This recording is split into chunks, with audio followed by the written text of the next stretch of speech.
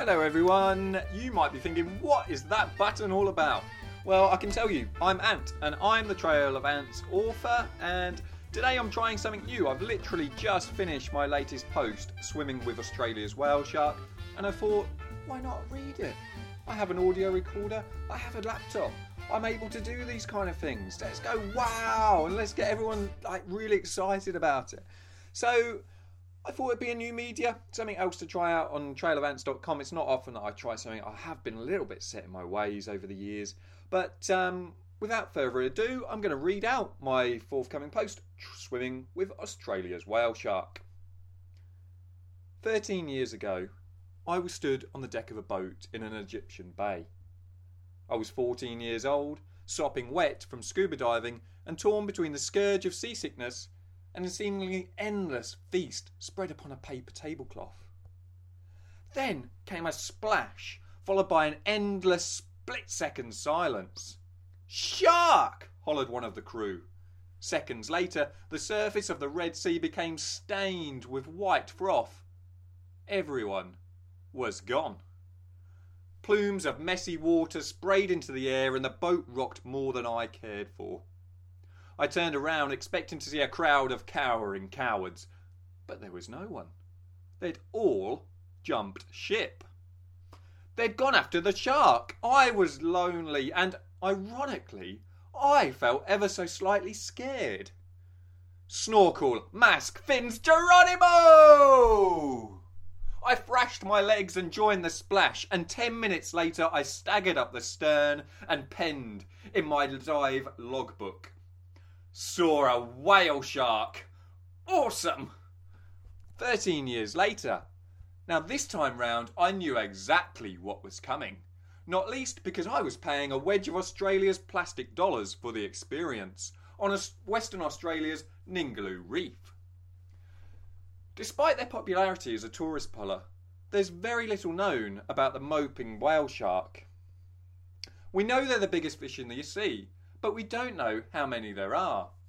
Researchers can only guess they live around 100 years, and it's pretty obvious to anyone that they're filter feeders. That's to say, they eat tiny plankton and krill. This very fact is a key indicator of the health of our oceans, for feasting whale sharks mean the bottom of the food chain is populous.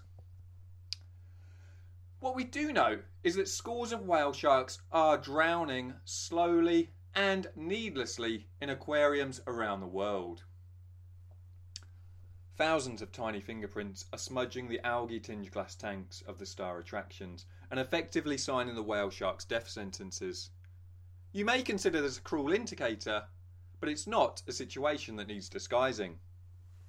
We also know that whale sharks are creatures of habit, which is why at the Ningaloo Reef you'll only find adolescent males. In Taiwan you'll find pregnant females, and in the Pacific Ocean off California you'll find elderly females. Although no Western society permits the hunting of whale sharks, it still occurs in some areas of the world, most notably in Southeast Asia, and as Taiwan is the haunt of pregnant females, this is an ongoing worry for future populations. I'd broken the budget and shelled out $385 Australian for the opportunity to snorkel with the whale sharks. Stood on the ship's deck, I listened intently to Skipper Bill's wise old tales of days gone by. There was a friendly atmosphere. Rumours were bound of a hearty spread, and whale sharks or not, we were sailing through the pristine, clear blue Indian Ocean under a hot summer sun. Circling above us was our secret weapon, a spotter plane. All we had to do was sit back, drink tea and make small talk until we heard the crackle from our eye in the sky. "Shark! Shark! Shark! Fins on, spit in the snorkel, breathe through the mask and Geronimo!" I relayed the briefing in my head. No closer than 3 meters to its head. No closer than 4 meters to its tail. Don't touch. Don't flap. Don't wee yourself next to someone else. Then everything went blank. When my focus came back, I was blinking bubbles. My mask was crooked and my snorkel was full of water. In an uncharacteristic burst, a portly Frenchwoman had kicked me in the face with her fins. I could just make out a pot of bobbing foreign buttocks. To really render the anticlimax, a red bell jellyfish came along and slashed me across the collarbone, infusing me with a strip of neat pain that would last the entire day. The call to snorkel came a further 4 times throughout the afternoon, and each time the experience became more emotive. Gliding beside these animals was an unbelievable pleasure.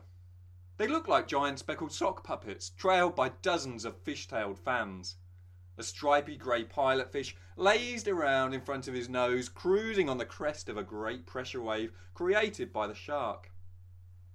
Steel grey suckerfish clamped themselves onto the upper deck, and krill obliged the giants by swimming straight into the chasmic gape. At between 4.5 and 5.5 metres, these young males were a sliver of their distant elders, who can reach a massive 12 metres in length. Come mid-afternoon, the crew and passengers were plump with shark tails and prawn salad. Hyperbole was spread on crackers and disbelief was stirred through tea, while the portly Frenchwoman tried to outstrip the metaphors of a marvellously grisly Singaporean man. A vast pod of spinner dolphins started popping from the bright blue ocean. Everywhere we looked, dolphins of every size were whizzing through the sun and the spray. The pair of critics lay down their tongues, for Neptune's little fireworks had said it all.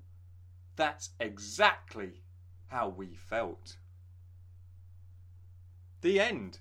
Okay, guys, well, I'm going to keep this short because the main star attraction of this was the post. I just want to know a little bit about how you feel about that in an audio format. Is it something you'd like to see in the future?